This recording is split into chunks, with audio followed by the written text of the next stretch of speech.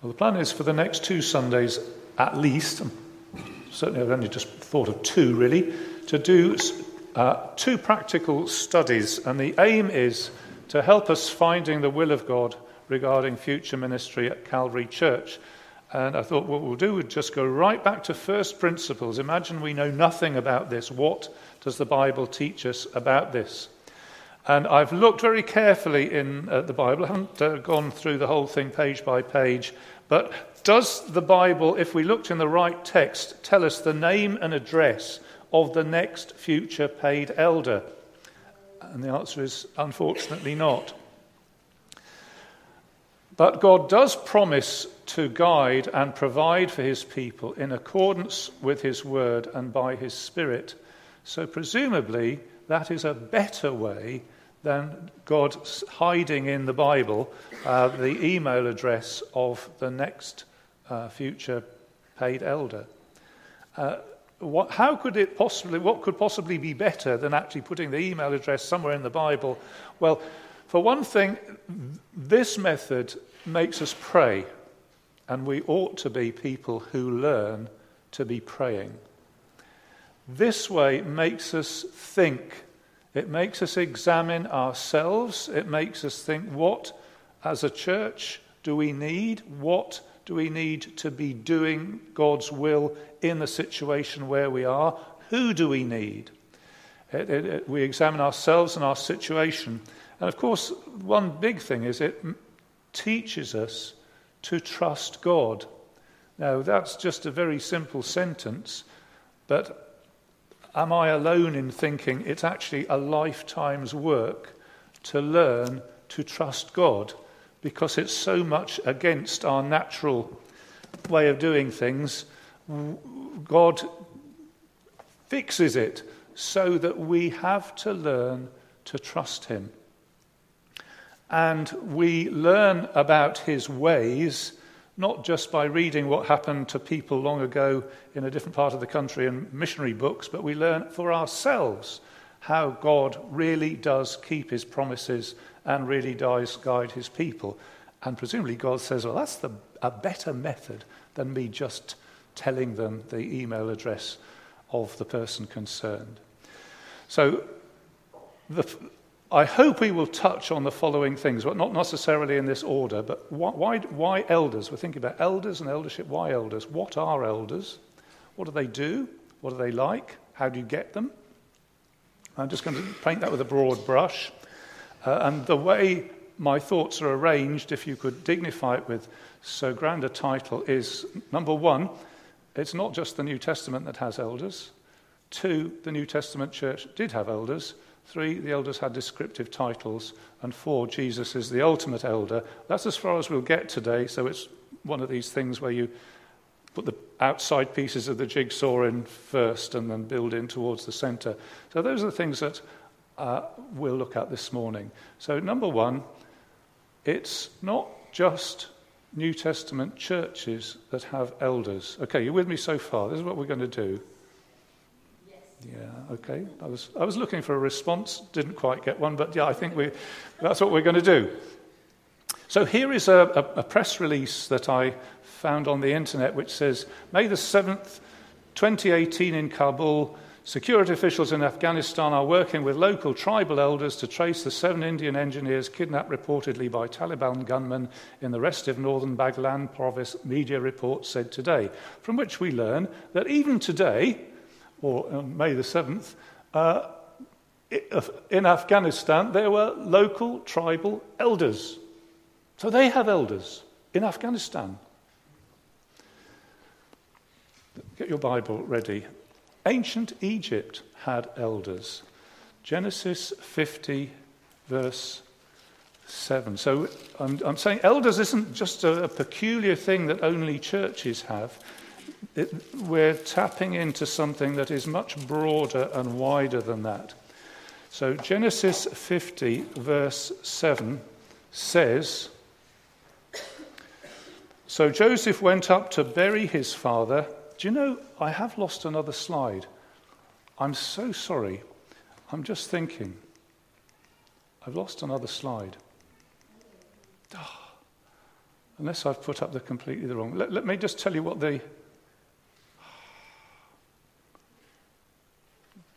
I was going to say was, and maybe it'll pop up in a random order. I'm going to say two things to start off with. And the two things were, if you're visiting the church today, this is a sort of in-house thing. This is something that's particularly relevant for our church's life. But what's relevant for everybody is that we can trust God. And that's one of the lessons we've been learning from the book of Isaiah, that we are to trust in the Lord. And if we don't stand in faith, we don't stand at all. And off the back of that, one component of faith is waiting. And there's a verse in Isaiah 40, verse something I wrote on there, I can't remember, 31 it might be. Those who wait for the Lord shall renew their strength. It's translated hope for or wait for, but it's let's take the wait translation as it's in the authorized version, those who wait for the Lord. Trusting in the Lord, one of the things it can definitely involve is waiting. So let's hold on to that thought. Sometimes we have to wait.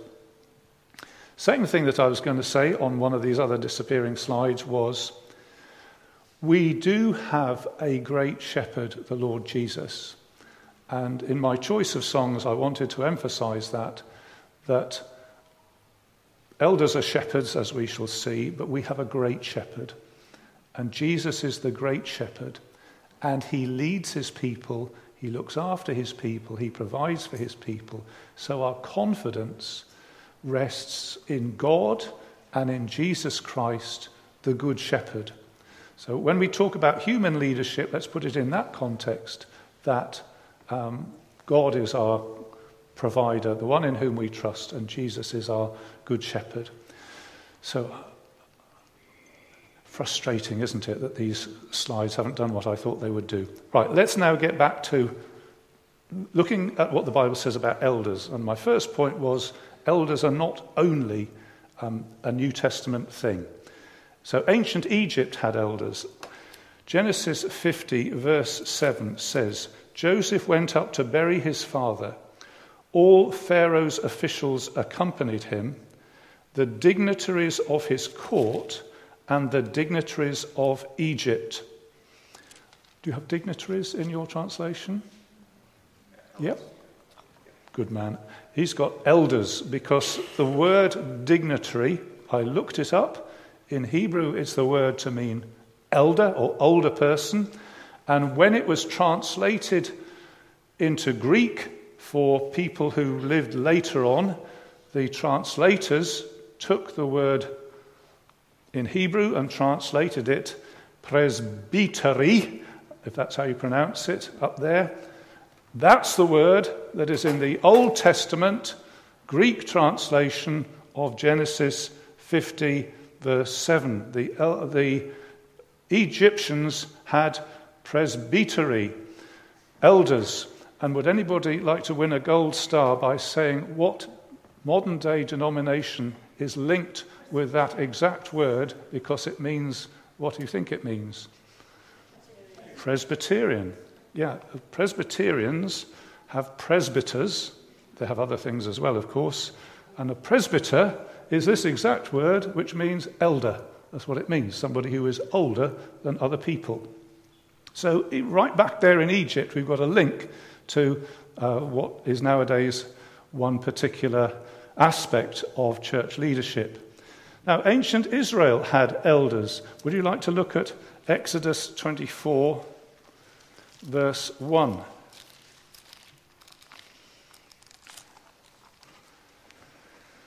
Which says, this is going back to the days of Exodus, the Lord said to Moses, "Come up to the Lord, you and Aaron, Nadab and Abihu, and 70 of the elders of Israel. You are to worship at a distance." So God said, I want you to bring up representatives of the people. Can't bring all of them, but you're going to bring up the important representatives, and that will be yourself, Moses, Aaron, Nadab, Abihu, and 70 of the elders of Israel. And that's the same word again. The Hebrew word is that one, which means older people. And when they translated it into Greek, they said presbytery, elders. Israel in the time of Jesus had elders. So look at Matthew 27, verse 20.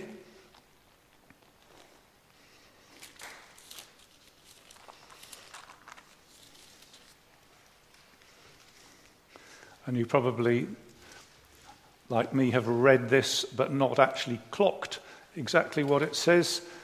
Matthew 27:20 says, "The chief priests and the elders persuaded the crowd to ask for Barabbas and have Jesus executed."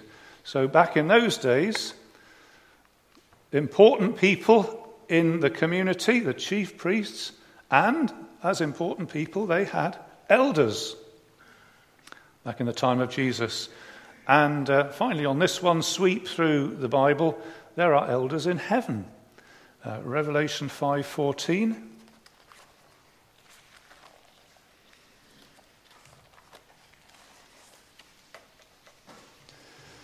And again, you might have read past this without noticing that it contains this word. Revelation 5:14 says, "The four living creatures said, Amen, and the elders fell down and worshipped." It's the scene in heaven, the scene of worship around the Lamb, and there are four living creatures there, representing something, no doubt, and there are four elders, and the presence of elders also signifies something, no doubt, probably perhaps creation and the church. But we just notice that according to this description, there are elders in heaven. So it's not just the New Testament church that has elders. It's a broader thing than that. And my conclusion so far is that the societies, the human societies referenced, needed and accepted this leadership. It appears to be part of human wisdom and part of the human condition that societies don't function properly without some sort of leadership. And the way that worked in those societies was to have elders, whatever they were, but they had them. And that, to take that a little further, that God uses this and God endorses this. So he doesn't just use something that is not that brilliant, but he endorses it. He says, this is a good way of leading and governing. And you could also almost say God expects this. So if we come into, let's leave Egypt out of it and let's leave the Afghan tribes out of it. But in the nation of Israel, God expected elders. And the fact that they're in heaven means that, there's something significant about elders. Okay, second conclusion thus far. The word elders means that they're older. That's what it means. It just means older people. So elders are called elders because they are elder. Okay? Elders are called elders because they're older. That's why they're called tribal elders. So the assumption behind that is, I think this is true, isn't it? The assumption is that long life, experience, the wisdom that comes from that are needed. That's why the Afghan tribes have elders, because they are older people who are wise and have experience, and they say, these are good people to be our leaders. That's the way it works, isn't it? That's the logic behind it. That's why they're called that. And now, why did I put respect there? I think the idea is that whatever process they had of appointing elders, they ended up with people that they respected because of their experience, wisdom. Not saying that every old person is wise. My brother sometimes pointed out to me, there's no fool like an old fool, he said. Not every older person is wise, but this idea of eldership sort of assumes that there is a wisdom that is only achieved through life and experience, and that's where you look for, that's the group you look for to have that. I also conclude from this that the assumption that these people are wise is not always correct. So the elders in the time of Jesus were blatantly wrong to demand his execution, weren't they? Yes. So they weren't wise, they were in the position of elders, but they acted foolishly. And I also conclude that being old certainly doesn't automatically disqualify an elder. I just point out, it's sort of stating the obvious, but it's sometimes worth stating the obvious.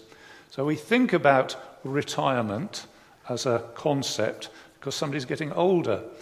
But the idea of elder is actually you want older people to be that because that's what the term says, older and wiser. So being old doesn't automatically disqualify an elder.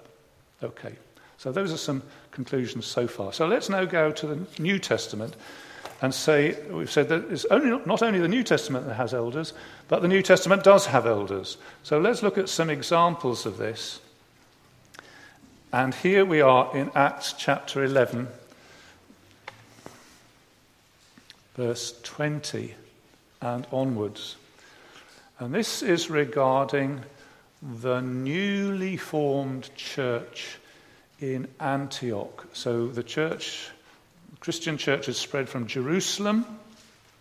And in Acts 11, verse 19, it says, those who had been scattered by the persecution in connection with Stephen travelled as far as Phoenicia, Cyprus, and Antioch, telling the message only to Jews. Some of them, however, men from Cyprus and Cyrene, good for them, went to Antioch and began to speak to Greeks also, telling them the good news about the Lord Jesus. And the Lord's hand was with them, and a great number of people believed and turned to the Lord. So here's a new situation. Instead of true faith just being within the boundary of Jewishness and Hebrewness, it's suddenly you find that there are Greek people believing in the God of Israel, and a large number of them, it says. Verse 22 says, news of this reached the ears of the church at Jerusalem. So they send somebody. They sent Barnabas to Antioch. What's going on? There's people here who don't speak Hebrew, people here who haven't read the Old Testament. What are we going to do with this? They sent Barnabas. So he could have gone and said, shut it down. We don't want this sort of thing. You can't trust that. That's going to get us into huge trouble. But actually what he does is he sees it. And verse 23, he says, when he arrived, he saw the evidence of the grace of God. And he was glad and encouraged them all to remain true to the Lord with all their hearts. He was a good man, full of the Holy Spirit and faith. And a great number of people were brought to the Lord. Now I'm just building up. Then Barnabas went to Tarsus. So we've got a church which is growing, and it's got people in it who haven't read the Old Testament, perhaps, who certainly don't know the details of Jewish orthodoxy like all the previous people had. And Barnabas says, this is a situation, and what we need is somebody who can really help us in this. I know we need Saul of Tarsus. So Barnabas goes to Tarsus to look for Saul, and when he found him, he brought him to Antioch. And for a whole year, Barnabas and Saul met with the church and taught great numbers of people. And the disciples were called Christians first at Antioch. So this is just building this picture up. In Antioch, they were assisted by the church in Jerusalem. The church in Jerusalem sent Barnabas. A great number of people were converted. And Barnabas goes to get Saul, as he then was called, that's St. Paul, same person, to be a vital part of this team. Now, the bit that I'm really trying to quote is onwards from this. During this time, some prophets came down from Jerusalem to Antioch. One of them, named Agabus, stood up and through the Spirit signified or predicted a severe famine would spread over the entire world, the Roman world. This happened during the reign of Claudius. The disciples, each according to his ability, decided to provide help for the brothers living in Judea. This they did, sending their gift to the elders by Barnabas and Saul. And the point of the long quote is that I think that is the first mention of elders in the New Testament church. I think that's the first mention of elders in the New Testament church. And what they do, the Antioch people send their gifts to the Jerusalem people or the Judean people, and the way they do it is to send their gift to the elders. So they've got elders in that church, and that's who they send their gift to. It's the first quote, which I've given you quite a lot of context of. Let's now go to Acts 14, 22 and 23. So going on in the history of the early church, Paul has been on a missionary journey and people have been converted, and they go back and revisit those churches, and this is what they do in revisiting these believing communities. Acts 14, 22. They returned to Lystra, Iconium and Antioch, strengthening the disciples and encouraged them to remain true to the faith. We must go through many hardships to enter the kingdom of God, they said. So they tell them stuff. And this is a sort of summary of what they said. They probably took longer to say it than that. But they strengthened the disciples and encouraged them.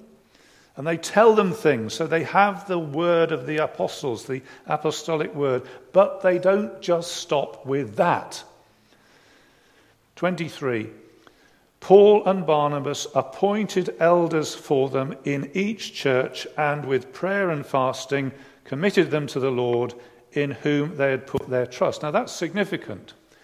They encouraged and warned the disciples, and they appointed elders in every church. So they obviously thought that was important. To finish our work, they're believers, yes, and we tell them the apostolic message, but we're not going to leave them without making sure there's elders in every church. So that's significant.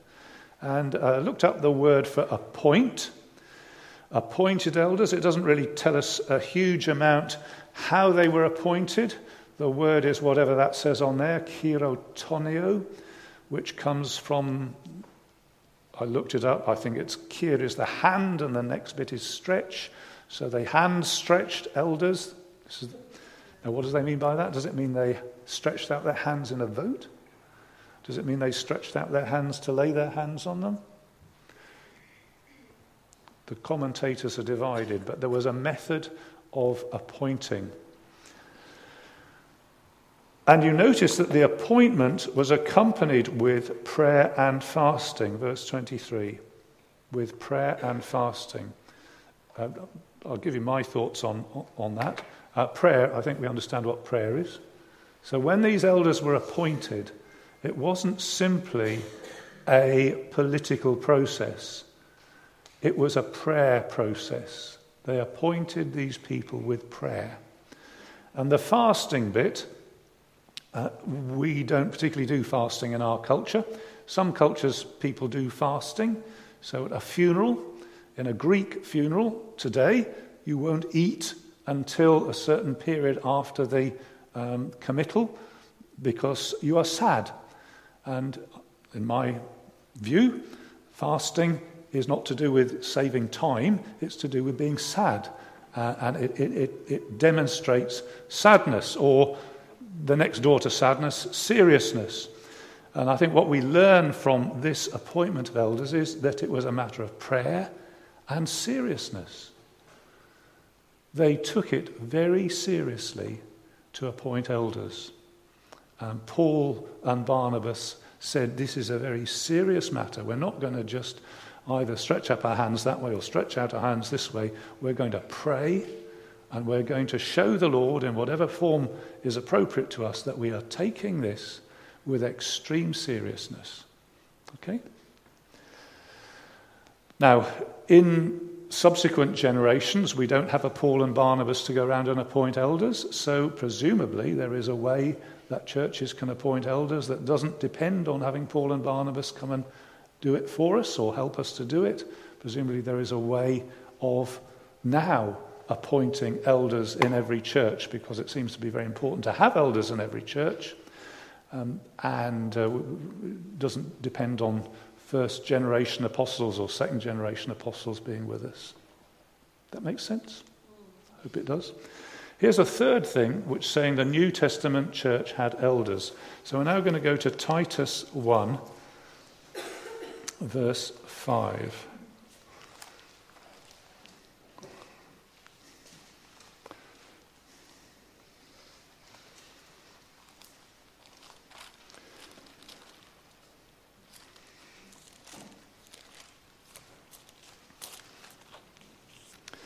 This is the Apostle Paul writing to his lieutenant, his helper, Titus.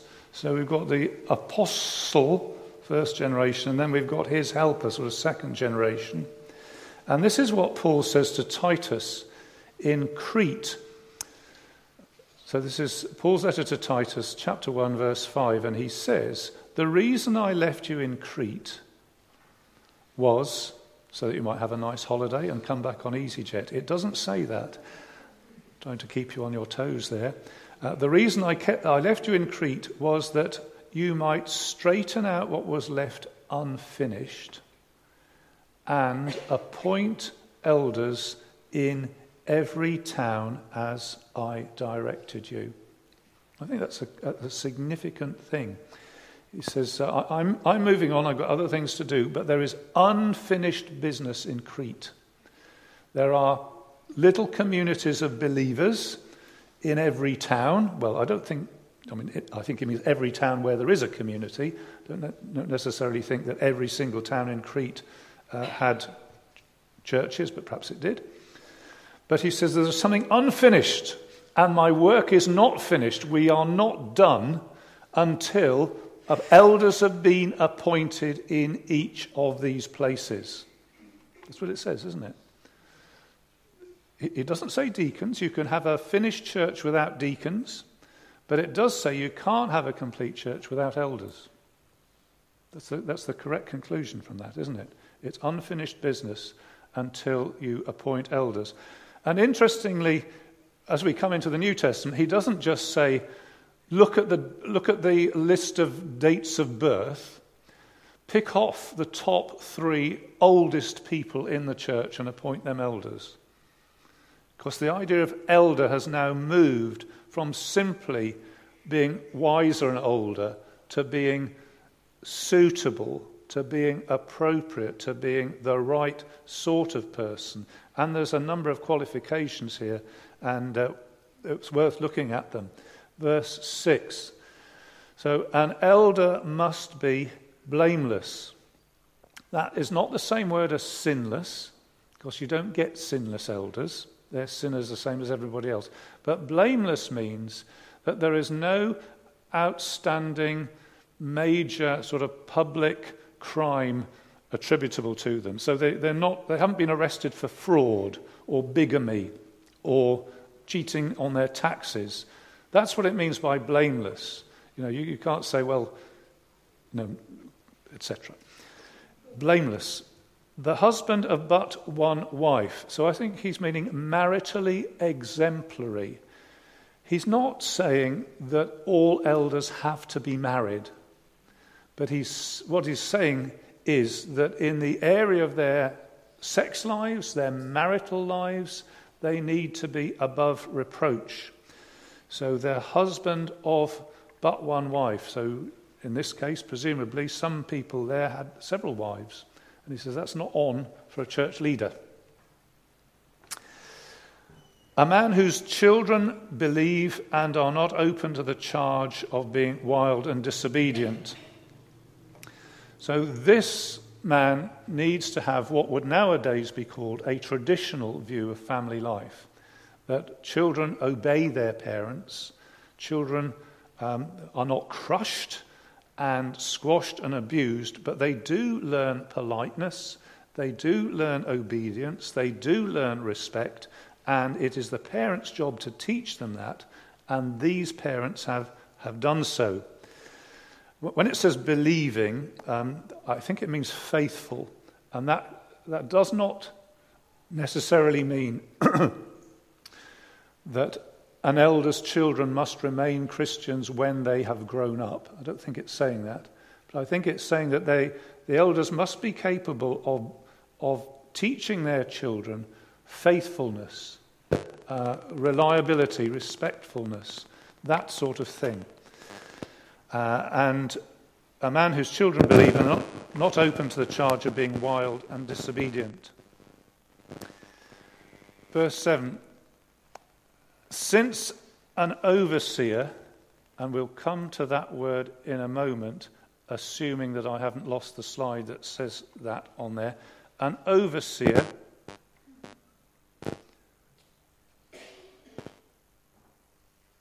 is entrusted with God's work. It says he is the household manager for God.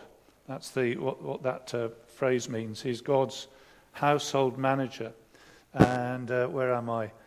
Since an overseer is entrusted with God's work, he must be blameless, not overbearing, not quick-tempered, not given to drunkenness, not violent, not pursuing dishonest gain. This is a list of all the people who shouldn't be elders. So they must not be overbearing. I looked this up. It's something about they please themselves and always have their own way because they please themselves on things. Quick-tempered, I think, is simply the word for angry. Not given to drunkenness is a word which means sort of alcoholish, that they're quick to take to the bottle. They're always drinking. Not violent. No, I haven't got that. I didn't look that word up. Not pursuing dishonest gain. There's a dishonorableness of gain, and he says that person should not be an elder in the church. And then some positives. He must be philoxeni, philo meaning lover, xeni meaning stranger. So we have the English word xenophobia, xenon meaning stranger or foreigner, phobia meaning fear. Xenophobia is a fear of strangers or a hatred of strangers. Philoxeni is a lover of strangers. And he says so that's the word hospitable.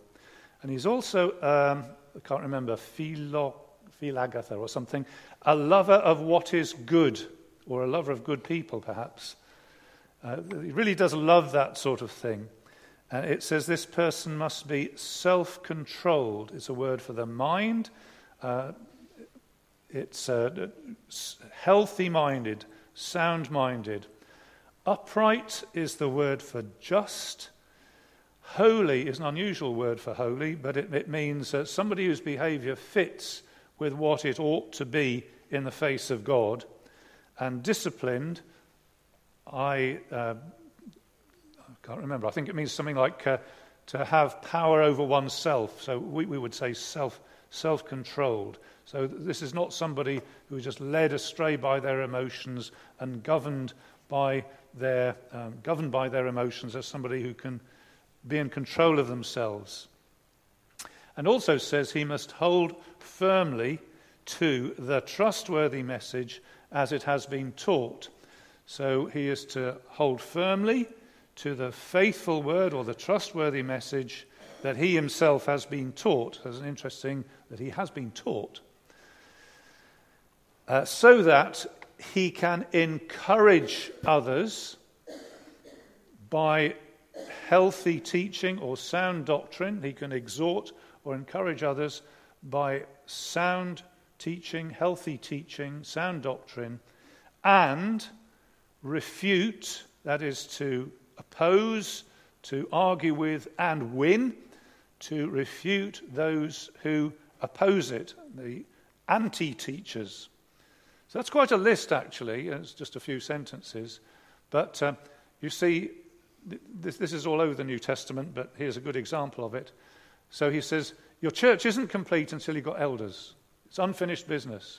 And you don't just peel off the 3 or 4 oldest people in the congregation. You actually look for the people with these qualities. They might be older, they might be younger, but these qualities are the ones that we want. And I think I've got a summary of this, which is this. Elders. The apostles did not think it was enough to give them the apostolic words, but they needed people, elders, in place for the future of the church. This is a significant truth. A church without elders is an incomplete, unfinished church. So Chailey Evangelical Church is an incomplete church because they haven't got elders as yet. The elders did not get hired in from Bible college. So Paul doesn't say to Titus, put an advert in Evangelical Times or Evangelicals Now. He doesn't say that. He assumes that there are most likely men in the congregation who are able to do this. And I have to say we should bear in mind that in those New Testament times, Paul would have evangelized the synagogues, and there would almost certainly be Jewish people converted who knew their Bibles probably better than some theological students. So let's bear that in mind. Think of people who had been taught the Scriptures and knew them probably almost off by heart, and then they realized and was told that Jesus Christ is the Lamb of God, and they said, yeah, I understand all that now. They would be prime candidates for elders in the New Testament. But there is the counterexample, isn't there, of the church in Antioch, where Paul said we need leaders here, and we haven't got the men that we want. We need somebody with the experience of being able to teach the Greeks and has thought through the Hebrew Scriptures from the point of view of what that says to Greek people. We need to get Paul. So he goes all the way over to Tarsus to Professor Paul, who was a theological student, and says, we've got to get you down here. You've got to come. We need you. And so Paul comes along and teaches the church in Antioch. The requirements for eldership were not just age, not only age, not even age, but the whole of life, because it touches on family life, how the people from outside see you, whether you've been up in court, whether you've been sued or bankrupted or whatever. That I'm taking to mean character. Okay, when I use the word character for that description, I don't mean personality. Personality is whether somebody can tell good jokes and is a good mate and has you laughing and that sort of thing. And that's personality. He's not talking about personality, he's talking about character. And character, in this sense, is the consistent track record of the way this person lives in the church, outside the church, in the home, just in ordinary human life. So that is required. And, says Paul to Titus, doctrinal faithfulness. That's right, isn't it? Because he must hold firmly to the trustworthy message as it has been taught, so that he can encourage others by sound doctrine and contradict those who don't believe it. So it's whole life and doctrinal faithfulness. And I've got something else to say on this, which I hope I haven't lost. But we also noticed, and I'll just remind you of this, that appointing these men was a serious matter. Hence the fasting bit. They prayed and they showed they're taking this very seriously. Okay? So that's the second of my points. Now the third one, which I'd invite you to just take a breath and follow me into this third one. My third one is the elders have various descriptive titles. And we're going to go to Acts 20. So if you look to Acts 20, and while you're doing that, I'd ask you to reflect upon this assertion that elders are always addressed as plural. I can tell you, I'd invite you to check whether this is true. when there is an address, he never addresses the pastor, singular. He always addresses the elders, plural. And that's consistent in the New Testament. So in Acts 20:17, which Ruth read to us, Paul wanted to speak not to the pastor as a single individual, but to the elders as a group. From Miletus, Acts 20 verse 17, Paul sent to Ephesus for the elders of the church. And this is the word presbytery, or yeah.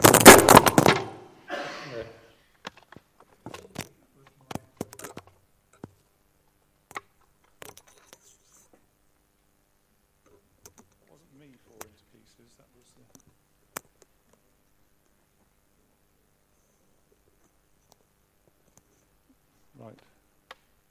Is it still working? Good. There was a first.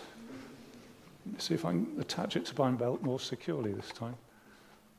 I shouldn't get so animated, should I? That's the trouble. I'm jumping around too much. Right, there we are.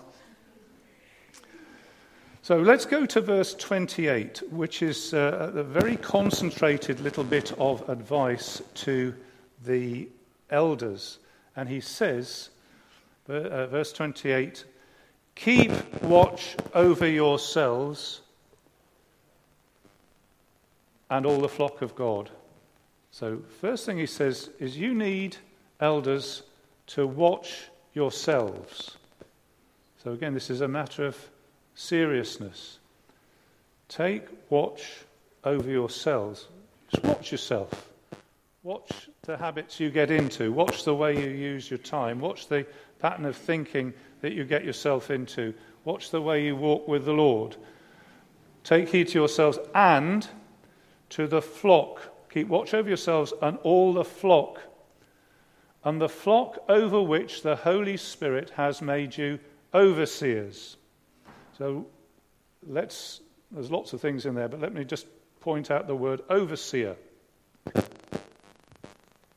Forgive my fascination with words, but it is the word episkopos, which is made of two words, epi meaning over, and skopos meaning to do with looking. So a teleskopos, or telescope, tele is long and skopos is looking. So a telescope is something that you can look a long way with. And an episkopos is somebody who looks over, hence, in English, overseer. And that is another word for the elders. The Holy Spirit has made you overseers, episkopos. And at some point I'm going to say that in English this has rather tortuously come to be the word ebiskopos, ebiskopos, bishopos, bishop. It's very tortuous, isn't it? But our word bishop comes from episkopos, meaning overseer.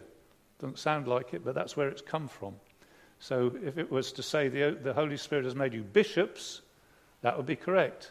So I was once introduced by an Anglican brother as the Bishop of Brighton.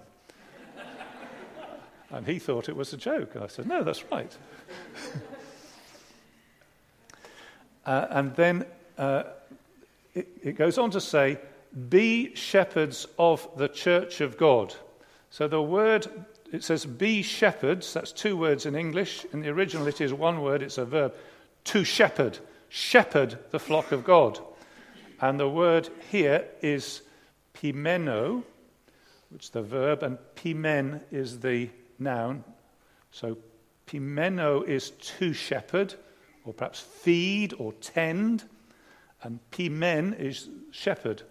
And our word pastor is linked to the idea of shepherding.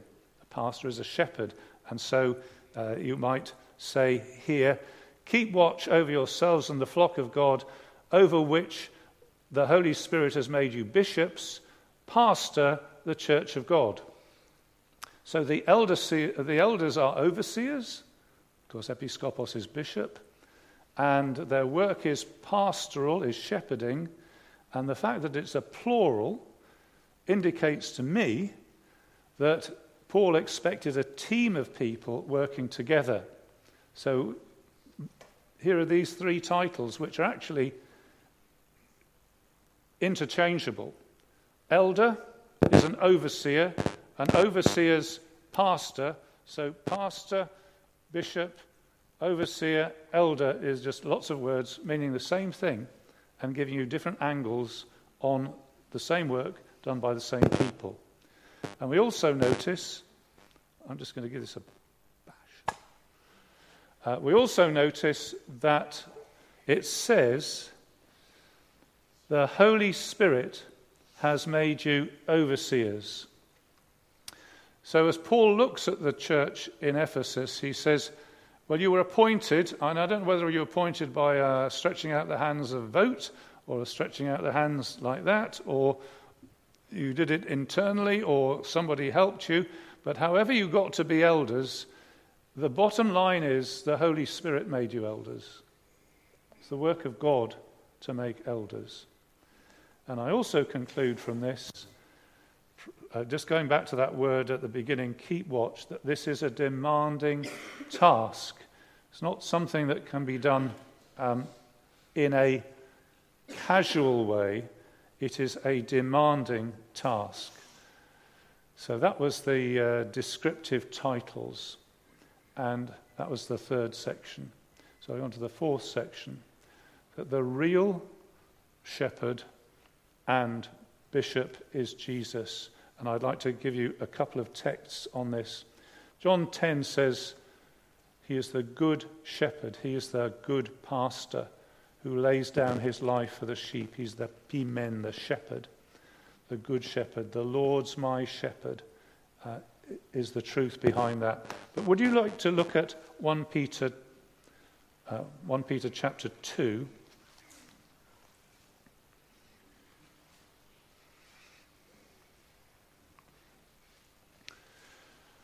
Where very specifically Peter says, 1 Peter 2, verse 24-25, he himself bore our sins in his body on the tree so that we might die to sins and live for righteousness. By his wounds you have been healed. For you were like sheep going astray, but you have now returned to the shepherd, the pimen, and the overseer, the episkopos of your souls. Jesus is the shepherd and the big, real bishop. He's the overseer. I think there's tremendous comfort in that, isn't it? That Jesus is our bishop. Jesus is our overseer. And going over to 1 Peter chapter 5, looking at verses 1 to 4, I'm going to aim for verse 4, but let's go through the other verses to get there. 1 Peter 5, to the elders among you I appeal as a fellow elder, a witness of Christ's sufferings, and one who will share in the glory to be revealed. So he says, I'm a presbytery, and with you, your presbytery, your elders. Verse 2, he says, shepherd, pastor, pimeno, I guess, the flock of God that is under your care, serving as overseers, episkopo, not because you must, but because you are willing, as God wants you to be, not greedy for money, but eager to serve, not lording it over those entrusted to you, but being examples to the flock. And when the chief shepherd, the archipimen, like archduke is the chief duke, and here's the arch shepherd, the archipimen, when the big shepherd himself appears, you little shepherds will receive the crown of glory that will never fade away. This is a great promise, isn't it? So, some conclusions so far. Number one, it's right and necessary to be concerned for the future church to have elders. The right thing. And As I understand it in the New Testament, this isn't appointing a single person, but it is having a team. Being old is not a disqualification, but neither is being young. Quality of life matters. Quality of doctrine matters. So there are some churches who have just appointed good people with a good heart. But Paul is saying, actually, you can have good people with a good heart, but they're not suitable for elders if they don't have doctrine. They need to be able to teach the teaching of the Bible, the doctrinal matters, accurately. And not only to teach it in a theological manner, but to deploy the message. When I say deploy it, I'm using it in a sort of military sense, to use it as a weapon to impact people. So to be able to encourage and exhort, to be able to land the message home so that people are encouraged and motivated to do things. And to deploy the argument to knock down those who don't agree. So it's not just enough to be positive and say all the nice things, but to be able to say the controversial things not just to be controversial, but some things are controversial, and it should be possible to say those in a way which shows the rightness of the right thing and the wrongness of the wrong thing, to be able to deploy the argument to contradict the false teaching. The appointment of the elders is via the apostolic word, it's via the congregation, and it is the work of the Holy Spirit. And it is a serious spiritual matter. And my final point, for our comfort and delight, Jesus is the ultimate elder, overseer, shepherd, and how glad we are that that's the case. So we'll continue this next time, God willing, and we're going to sing number 598.